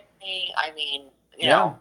Yeah. demand, get a subpoena for her phone records. Yeah. My understanding from that was that since it was a prepaid phone, there was no way to trace anything on her Mostly phone. true. I can't Yeah. argue with that. But I think what I want to ask you about this, just to be very clear, is that people can have like what we would call regular, like I have what do I have now? I have an LG phone now. Of course, a lot of people have iPhones and Samsungs and everything else. And Mm-hmm. you can have those very, common phones and still have a plan where you pay as you go. It's not a regular plan like T-Mobile or something. So there is a difference between that kind of situation and maybe the other situation where it is the phone is actually connected to the plan. So once again, what kind of phone did she have? Did she have an Android phone, an iPhone, or was it one of these what we used to call back in the day, one of these track phones? What I believe it was probably one of the track phones. So it Um, didn't you couldn't like definitely. download apps to it and all of those things, or what do you think? I mean, she Well, FaceTimed with it. yeah, yeah, she FaceTime with it, and Mm-hmm. I'm not 100% sure. I know it wasn't an iPhone. It might have been an Android, but I know that everything was prepaid. Like Mm-hmm. she would run out of time. It would say this customer cannot be reached. She was Mm-hmm. always putting money on the phone. Okay. But I can honestly, I don't know. I know it wasn't an iPhone. I know she had FaceTime, and I guess she must have had her Facebook on there. So I'm thinking it Okay. was an Android phone. Okay. All right. And that occurs with something, but I don't want to talk about it in this interview right now because that would be a private conversation. Okay. So, really, when it comes to phone information, not helpful. Not even a ping. Ping in Huntsville, Alabama, or anywhere else. Well, actually, the investigator said that the last place that he can ping the phone to Mm-hmm. Yeah. was Alabama. Okay. All right. Yeah. Well, at least he did that. Did he say where in Alabama? Um, I don't really remember Okay. where. Okay, that might be something you maybe want to ask him if he's willing to tell you. That is, Alabama's a big state. It'd Yeah, maybe be interesting to know if it pinged in Alabama. Was it in Huntsville or was it in the city where Jim I lived? yeah, Or I want to say, well, I don't know. I want to say I remember it being maybe somewhere local where she was. I'm not 100% sure. Um, because I would think if it was pinned at an area where she, on the other side of Alabama, I think maybe that would have caught his eye.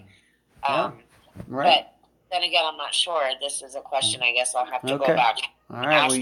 I'm just taking his word for it. Like Oh, I looked, he didn't really tell me anything except that it was okay. around where she was. So maybe Okay. it was Huntsville, maybe it was back at the bar she worked at. I'm gonna have to ask him on that. Okay, I think yeah, it would be nice to be able to narrow that down a little bit more. And of course, being that this disappearance is just over 4 years old, it's still very possible. Okay, to get phone records, if you could get them, I know even for me, a while ago, a few years ago, I had to go back and get. For some reason, I can't remember now. I have T-Mobile. I had to go back to like 2012 or something. For some reason, I wanted to take a look at some phone records from years ago of mine, and I was able to get them. You have to do some special stuff to get them, but you can get them. So, being that this disappearance is just over 4 years old, if those records still exist, pings and things like that, they might still be able to be accessed, even though I understand the pay as you go issue is going to be a problem. Okay. Let's get more into these emails. Once again, we're not going to read them word for word, but she mentions Wyoming. Why don't you talk a little bit about that? Um, well, yeah, that kind of came as a shock to me as well. Um, and in the previous email, I was just asking her, hey, where are you? I did say Montana, I believe. It says it there. You're in Montana, Alaska. Like, where the hell are you? And then she came back and she said, I'm in Wyoming. Huh. I guess I was surprised in the aspect because I just didn't think she would go that far. Mm-hmm. Because now in my head I'm like, wait a minute, how did you get there? Did you drive? I thought all the same things. Where's your stuff? Who drove you? That's a long ways. Right.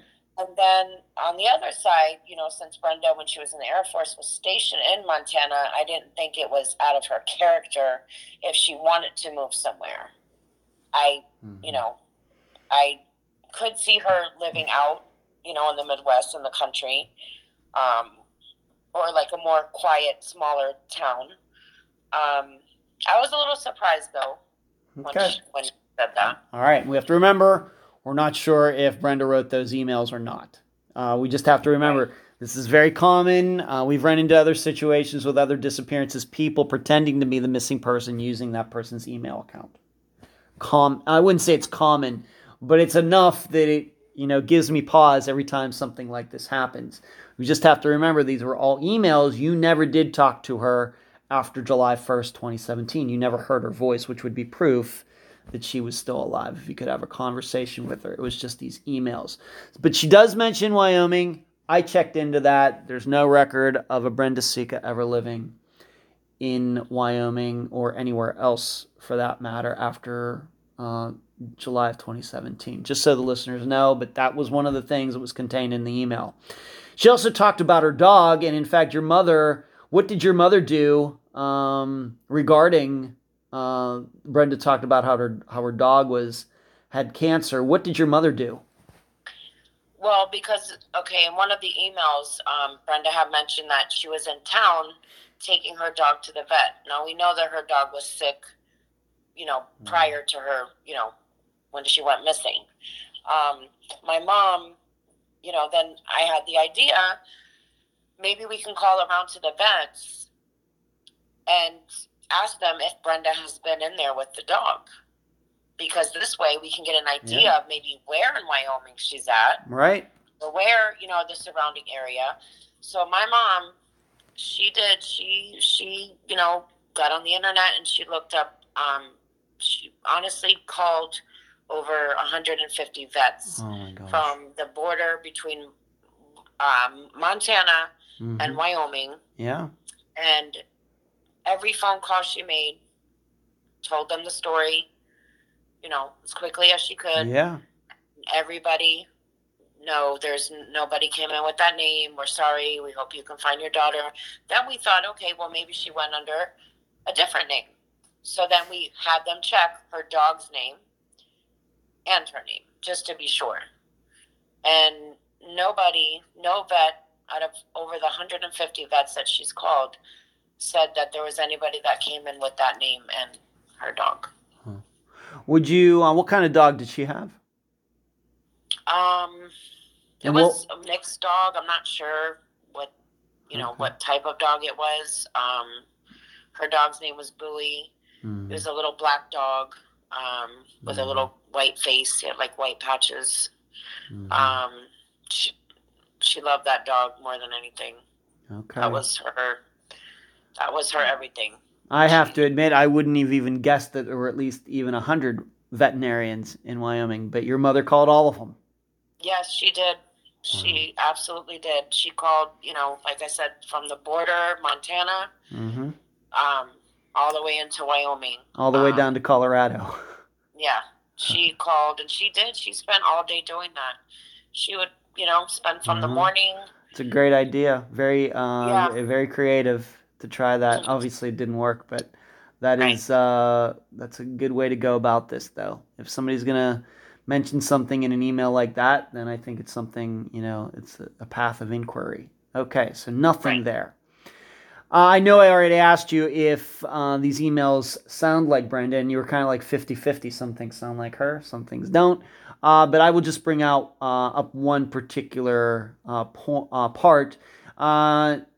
She called you, or I think Sissy, Sissy. I'm guessing that's short for sister. Is that was that a common reference between you and her? Something that she would Yes. say? Yes. Okay. That's how she would refer to me, you know, to Jim, Mm-hmm. to her friends, people she would introduce me to, or Mm-hmm. if I would call her. Yeah. So yes, she would refer to me as Sissy. Okay, Yes. but I guess what you're also saying is other people would have known that? Yes. Okay. Definitely. All Mm-hmm. right. So it could be that somebody who knew that she called you that then could pretend to be her and use that. In Yes. contrast to this just being a secret nickname between the two of you, sometimes that's Right. sisters Gotcha. and brothers. I have two brothers and a sister. I know a little bit about that. You might call each other by names that I don't mean necessarily swear names, but names that maybe not used in public Right. sometimes. But this is your impression is that other people would have known this. Oh, yes, absolutely. Okay. Mm-hmm. Now let's move on to this, and this is maybe even where this disappearance gets even a little more complex. Is that we're going to talk a little bit more. Of course, Brenda is the topic of this whole episode, but maybe a couple things about her that are particular to her. But I have it right there in the outline. I had it in my notes that she has experience though changing her name. Why don't you explain that? Yeah, Brenda changed her name. Um, her name was Brenda Seymour. I'll just tell you real quickly. Seymour, that name never really had a meaning to her. It was my mom's first husband. Mm-hmm. That was his last name. So when my mom adopted her, and she met somebody and they got married. That's where Seymour came in. Okay. So my mom actually, he ended up not being a very nice man, and my mom left him when we were younger. And my sister always hated that name. So in 2001, she decided that, she didn't want that name anymore. So she changed her name to Sika, which is our mom's maiden name. So you officially did it, like went to the courthouse Yes. or whatever you have to do. Yes. And just like famous people change their names and get it legally changed, like Gordon Sumner became Sting, something like that. Yes, it All was right. illegal. Yeah, a legal name change. Okay. So she does, and of course, we're always talking about this in disappearances people changing their identities, people changing their names. What are the odds that somebody really did leave his or her life and change their name? Brenda already had experience in her adult life doing this. Right. All right, so conceivably, we don't theorize too much, but I guess this leaves open to the idea that, yeah, she really did move out and changed her name again. Right. It could be possible. And yes. Especially since she has experience doing this before. Okay. Mm-hmm. So Brenda Sika could be someone else now, and if she could change her last name, maybe she could change her first name. Okay, we just have to be open to that, even though maybe some of the things we've talked about could point us in a different direction. We know that Jim got talked to. To your knowledge, did the investigator speak to any other men who could have been in Brenda's life? For example, she had this ex-husband, maybe guys that would go to one of the bars that she used to work at before she quit her jobs. Anybody else who maybe could have helped her move out? Do you know anything about any of that? No, I don't believe that he talked to anybody. The only person that he was interested in talking to was Jim. I've asked him, to talk to certain people that I thought maybe had information, but that's just not what he does. He's willing to talk to anybody that will call him, but he's not going to he's not going to just start calling people. Right. To him, it was just like I said, she's an adult. Yeah. She disappeared on her own. There's really not much that I can do unless you give me details of, somebody that might know where she is, if she's, in any danger. The only person that they interviewed was Jim. Okay. Now, this is not in the outline. I forgot to put it in here, but I know that you know this topic very well because we did talk about it in a prior conversation. Another thing that complicates all of this, if she did rent a U-Haul and did move her stuff out, did Brenda have a driver's license? Yes. She did. Do you think Do you think it was current? She didn't have a Oh, car. yeah. Well, you know what? I know she's had one in the past, but Mm-hmm. it very well could have expired. Okay, I don't know. because I'm thinking, do you think that she, being that she's from Florida, do you think that she would have a Florida driver's license? If when she had one, do you think it was from Florida? Yes. Okay, because they expire every 10 years. You have to go in and in fact, I just had to do mine recently. I'm coming up on my 10-year anniversary here. So unless she did that, it would have expired at some point. And being, when was the last time, once again, the way you remember, when was the last time she owned a car? It's funny because my husband just asked me this the other night because when Brenda left to go to Alabama, he goes, "Well, how do you think she got there? She had a car." And I don't remember where she got the car from. You know what I mean? Yeah. I can't remember that. Maybe that's something that I should ask my mom. I know, like, I don't remember what car it was, but now that I said you got my memory working, something happened to the car when she got there. I think it broke down. I don't know if she sold it, but, my husband pointed out to me the other day, he goes, "How do you think she got to Alabama?" Because I'm like, I wasn't thinking, I guess I just didn't put much thought into it. But yeah, she had a car. I don't remember who she got it from. And like I said, I think it broke down when she got up there, and I think she might have sold it. Right, but after that, I know that she didn't have her own car. Okay. Just to remind everybody, when did she move from Florida to Alabama? Approximately the year. It was 2011. All right, so she had a car 6 years before she went missing, and something happened to it.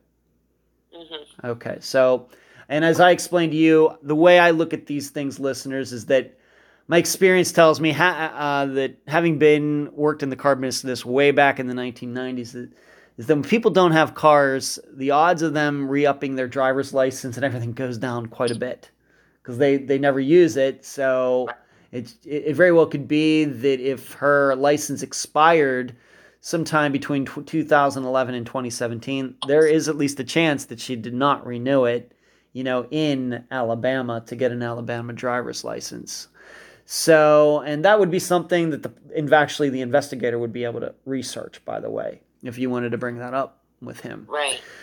So that might complicate the idea of her actually renting a U-Haul to move with all of her stuff, because you can't rent anything without a driver's license. You can't do it. Right. So, or a credit card. Yeah, or a credit card, right. Well, if she had cash, maybe they'll take cash, or a cashier's check. You could get go to a 7-Eleven and get a money order made or something. They'll take that. But the driver's license is an absolute imperative. They're not going to, rent to somebody who doesn't even have a driver's license. That's disaster. Okay. Now, here's where I suppose I'm going to talk a little bit. You can take a break for a couple moments here, Carrie, is that I've been working on this very diligently, Brenda's disappearance, for a few weeks now.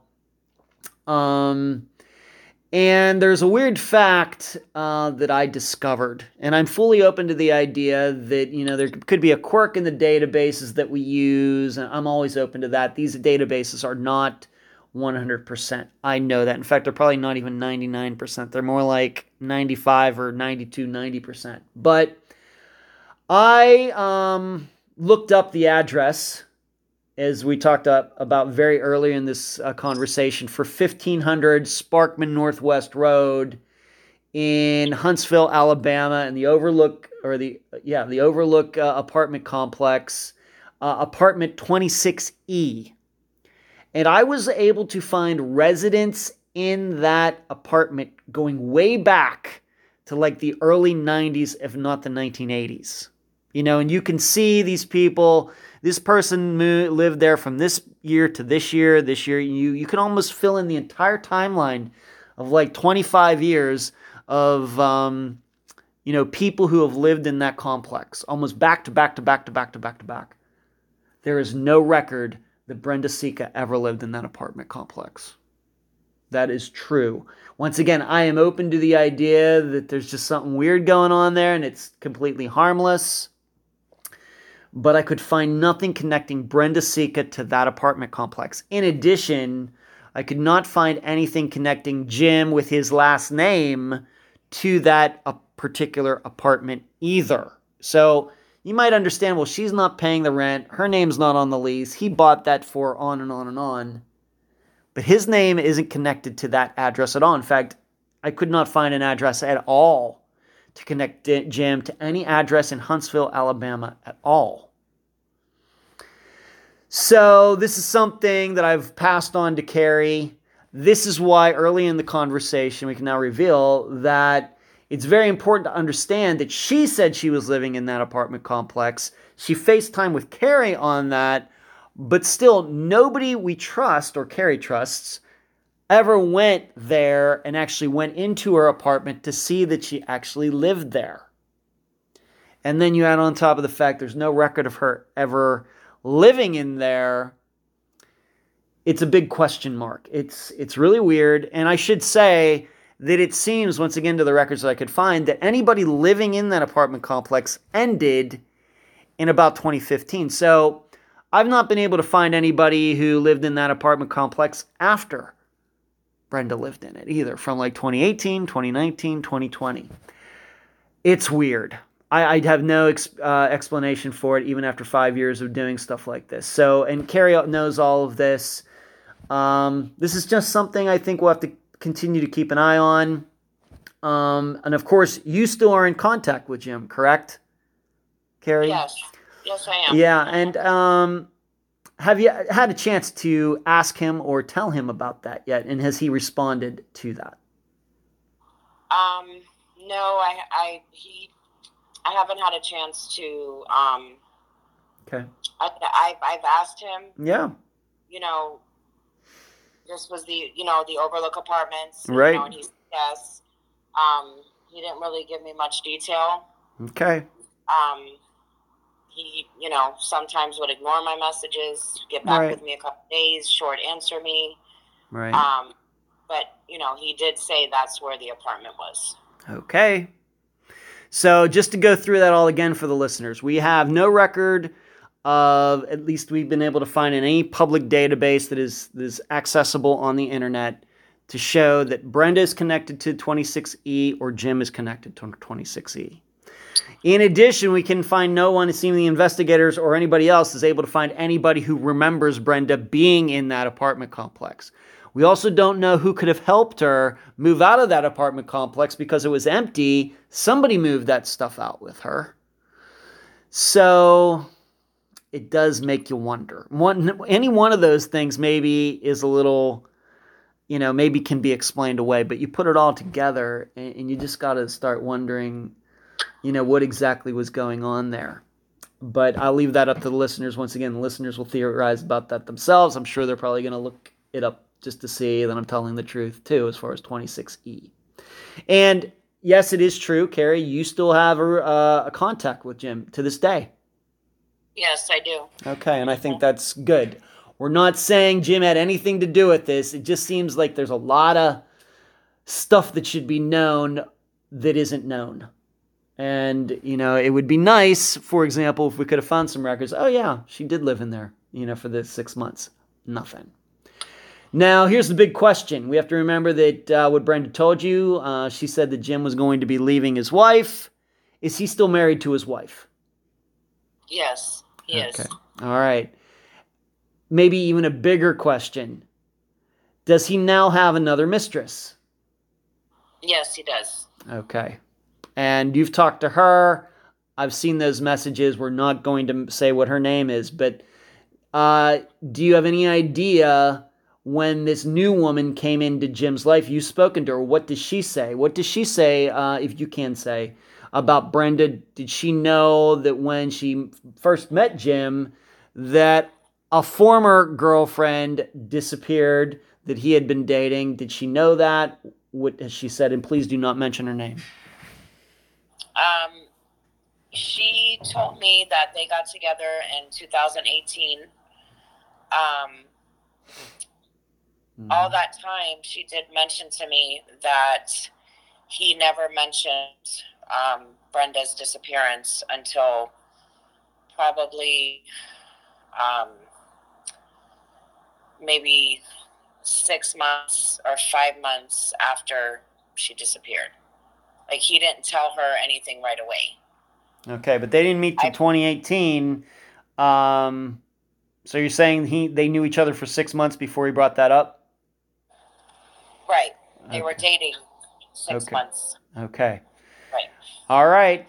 And yes, you have correspondence with this woman as well. And once again, we're not even going to mention her first name. And frankly, she's told you a lot. I'm not sure personally how much I am personally myself am supposed to believe, but it sounds in a way she's trying to be helpful. But we also have to remember it seems that she and Jim still have something that's on again, off again. Right. Okay. Yes. All right. How has this affected your family, Carrie? Obviously, once again, you have your own life. Of course, you have other family members. They have their own lives. But the last 4+ years, how has it been?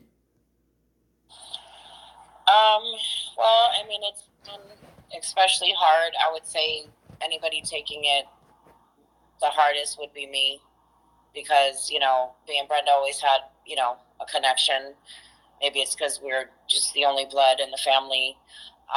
It's been really hard. It's been really hard on my mom. She had heart failure back in 2018, just from stress and just different things. And, ever since then, I kind of just took the role that I'm going to take over, trying to find Brenda. It's just put like a damper. It's just very agonizing and heartbreaking. And, she's just a piece of our family is missing. Yeah. And we talk about it a lot. Sometimes, my brother won't talk about it or my dad. But my mom is, she's not taking it very well. She has her days and it's just a big mystery. It's not getting answers. It's not knowing if she's alive. It's not knowing what happened. It's just, a roller coaster of emotions and mystery and, just no answers. I mean, what do you do? Yeah. You have to move on. You have to live your life, but at the same time, we don't forget about her. I'm always trying to find her. I'm always trying to, talk to people or get her name out there as much as I can. But it's just, we don't know. We don't know what happened. All right. I realized, Carrie, that we forgot to mention maybe one more thing about those emails, one other point that was contained in them. And that is, in one of those emails, she said that she had met a new guy, right? Yes. Okay. Yes, she did. All right. So, and once again, in reading it, and of course, the listeners by this time will have had a chance to read it themselves, it does give the impression that they moved to Wyoming, if that's where she really is, together. She calls him my new old man.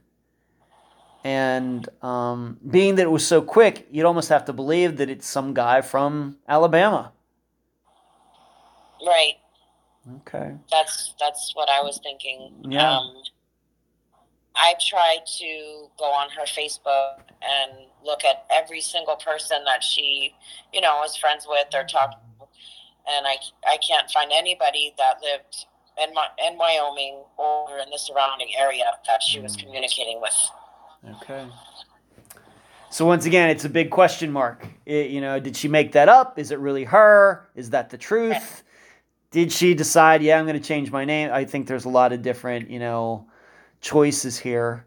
And maybe the emails is as good as they are to show that she was seemingly around, almost 2 months after the disappearance date. There are reasons, of course, on the other hand, to think maybe she didn't write them, and they're very, very nebulous. Okay. Carrie, do you have a Facebook page? Anything else set up for Brenda and her disappearance? Yes, I do. I have a page. It's called Find Brenda Sika. Okay. That was put together for me through the Cold Case Foundation. Okay. I have somebody working with me on that, and they kind of gave me the idea. They actually, the gentleman's assistant was the one who put the page together. Great. For her, I have her on, different states missing, people of Alabama, Wyoming, help we find the missing, just organizations that, try to assist with missing persons. Okay. Well, I will make sure that I link to that, and so everybody can check it out and share and like it, so they can keep tabs on what you are doing. And we have to just remember that, at least in Unfound's world, this is a fairly new disappearance. I mean, the average age of a disappearance we cover on the program is 18 years old. So 4 years old is young in our world, but still it gets all the attention just as much as any other one does. And with these newer disappearances, it does seem that more things do happen. Things happen more than disappearance that, for example, is 30 years old. So that's what I'm hoping in Brenda's. And, I want to continue to help you in any way that I can. The apartment address is still a huge question. In fact, I don't mind telling you, as you go forward, Carrie, that's probably something you should really concentrate on. Have to get a better handle on what exactly was going on there. Whether it's from Jim, go to the apartment complex yourself, call them up, if they can send you some paperwork, if that's not too intrusive. Certainly like to know a little bit more about that. That's my suggestion. Okay. But any final words before we complete this interview? No, I think we pretty much covered, everything that I know, or any information that I could give you. I'll definitely try to look into maybe contacting the apartment complex myself. I don't know if, maybe the management there has changed. It has been 4 years. Sure. Maybe I'll have to take a trip out there, and hopefully, maybe somebody can look more into it. I don't know how far the investigator, Yeah. Well, you should pass. You should pass that along at least. Once again, there may be some quirk in the databases that I use. Certainly possible, but the investigator should at least know, about that. Let's not just take for granted that she lived there. Let's find some paperwork or something else to really, really prove it. And we may be taking something for granted that's not true. I think that's what I'm saying. I'll definitely.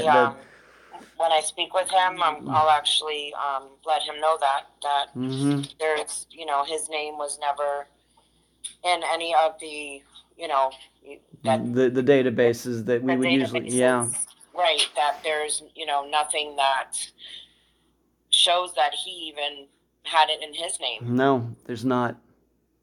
None. I'll definitely bring that up to him. Okay. I used to talk to him, or I email him once a week. I have to say, it's been 4 years, and he actually followed any little lead that I thought I had, or any idea that I have. He's always responded back to me. He's called me a couple times. I definitely think that he knows that I'm not going to give up. Yeah, good. And that, he probably sees my name and is like, okay, it's her again. But well, good. I don't know if she's on the bottom of his files, but I do know that he always responds back to me, and he tells me the same thing, that, what he told me is that he's worked, missing persons cases. He goes, but your sister's is different. He's like, there's absolutely no trace. He's like, usually, I can find somebody by a cell phone, a homeless shelter, a relative. He goes, it boggles my mind that I cannot even find anything on her. He's told me that he subpoenaed Facebook to get her records and her messages, and he's went over thousands and thousands of pages, even on his days off, just trying to get a clue, and he just can't find anything, which he finds a little bit odd, he said, because of all her, contact on social media and her friends on there, that there's just nothing that he can pull from that. That's very common. The main issue is not the investigator. The issue is that these types of disappearances are rare. Most people who go missing are found fairly quickly. Some of them are deceased. A lot of them just come back by themselves. As the common thing I say is they went to Vegas for a couple of days and didn't tell anybody. And so then something like Brenda's happens, and it's, well, she's going to come back. And then it's 2 days, and like you said, before you knew it, it was October. Right. And still, she's gone, nobody's heard from her and everything, and this is when things get very, very difficult, because most police departments, most investigators, they will work their entire careers and never come up with a disappearance case that lasts longer than a week. Then what happens? Then you have one like Brenda's, and it's a little hard to figure out what to do because they've never experienced it before. So this is something that I'm working on. This is the reason I have some plans to go speak to some colleges, to criminal justice majors about this and how we can change this. People who are going to be investigators somewhere down the road, what do they need to know? Because there's going to be no learning curve. It's going to be, a bunch of reports, missing persons reports, that are going to be solved in a week, are going to be on your desk for 15 years, and all of a sudden one's going to be on your desk and it's 6 months old. What are you going to do? Right. And this is what I'm trying to change. But I think what you just said there, common in just about any disappearance we've covered. The little people are a little flummoxed. Well, I did all the things I usually do that usually work, and now I don't know what to do because none of that stuff worked. Well, it's then time to find new things that are going to work. And if he's looked through all the paperwork from Facebook and everything, maybe some paperwork at the apartment complex, won't cost him more than 10 minutes of his time. Right. But I still say that I think we gotta start there. I know I've said that for the fifth time. No, I agree with you, but I didn't really think about it, until you have my memory working now, and now I'm thinking, why didn't I do that? Why didn't I go? Why didn't I? That's why I'm here. Don't beat yourself up too much. Most guests are like this. They've done a lot of great things, but sometimes even myself, we take certain facts for granted. Well, she had to have lived in that apartment complex. Surely I don't need to check that. It's very common. Right. But then, then you're getting to 4 years, and maybe there's not as many things to do, and maybe you start looking at things a little more deeply, and then something maybe you took for granted doesn't maybe seem as true, and then that opens up a new line of research. It may end up be that she absolutely was there, and that there is paperwork, and it's just not on the internet. And, you'll go there, and Jim's signature will be there, and her signature will be there, and it very well could be. There's just none of that right now that we know about. Right. But like I said, it's just not one thing. It's that, the database, absence, nobody remembering her at the apartment complex, nobody seeing her move out. Jim can't tell you who could have helped her move out, on and on and on. Maybe she couldn't have rented a U-Haul. She might not have had a driver's license. Where did all this stuff go? So exactly. It's just not one of those things. It's all of them put together. Right. So, exactly. It's a big mystery. Right. But and I'll continue to counsel you as best I can. If there's things that I think I need to look up, following the episode coming out, I will surely do that for you. Okay, so this is just the beginning of us knowing each other, Carrie. I really appreciate it. I really do. You're wonderful. Oh, well, thank you. You're very kind. Thank you. I appreciate that. And I really appreciate you being on this episode of Unfound. And thank you so much for having me. I really appreciate everything that you do, not just for my case, but everybody else. That there are people, out there that really care about, people that are missing, and it's just, I need an answer if she's, no longer with us. We need closure. I just have to know, and I won't give up until I find her. Well, I appreciate the kind words. I really do. Thank you. You're welcome. Thank you. And that was my September 4th, 2021 interview with Carrie Valle, sister of Brenda Sika. I thank her for joining me and all of you on the program. As I mentioned during the interview, and with Carrie's permission, I've posted the contents of the emails that came from the bsika99@gmail.com address on Facebook and on the website, theunfoundpodcast.com. Once again, the address is bsika99@gmail.com, so that you may judge the messages for yourselves. Now that you've heard the interview, you know why I gave this episode the title I did. In fact, in listening to my talk with Carrie, I'm wondering if I might have beaten the topic of where Brenda was living into the ground. So I'm going to stay away from that in this summation. Yet, in discussing where Brenda lived, I did get to talk about my own personal use of databases, something I'm not sure has come up too much on any episode. Although I think I have written about the topic in some of the Patreon blogs, and I've mentioned databases during the YouTube live show. Here are some of the main ones I use. However, it's not uncommon for me to go to 5, 6, or 7 different ones in hopes of finding additional trustworthy information. USSearch.com, Whitepages.com, PeopleLooker.com. Those are pretty much the main 3. Are there better ones? If you think so, please email me your favorites. What I would say about using any databases you can find is this. Number 1, just doing a search for myself, and that is really the best way to test any database, I will find many errors. So remember, there are probably mistakes in any information you may find. Number 2, the best way to cut down on collecting erroneous data from any of these lists is to cross-reference between several different sites, going back and forth, back and forth.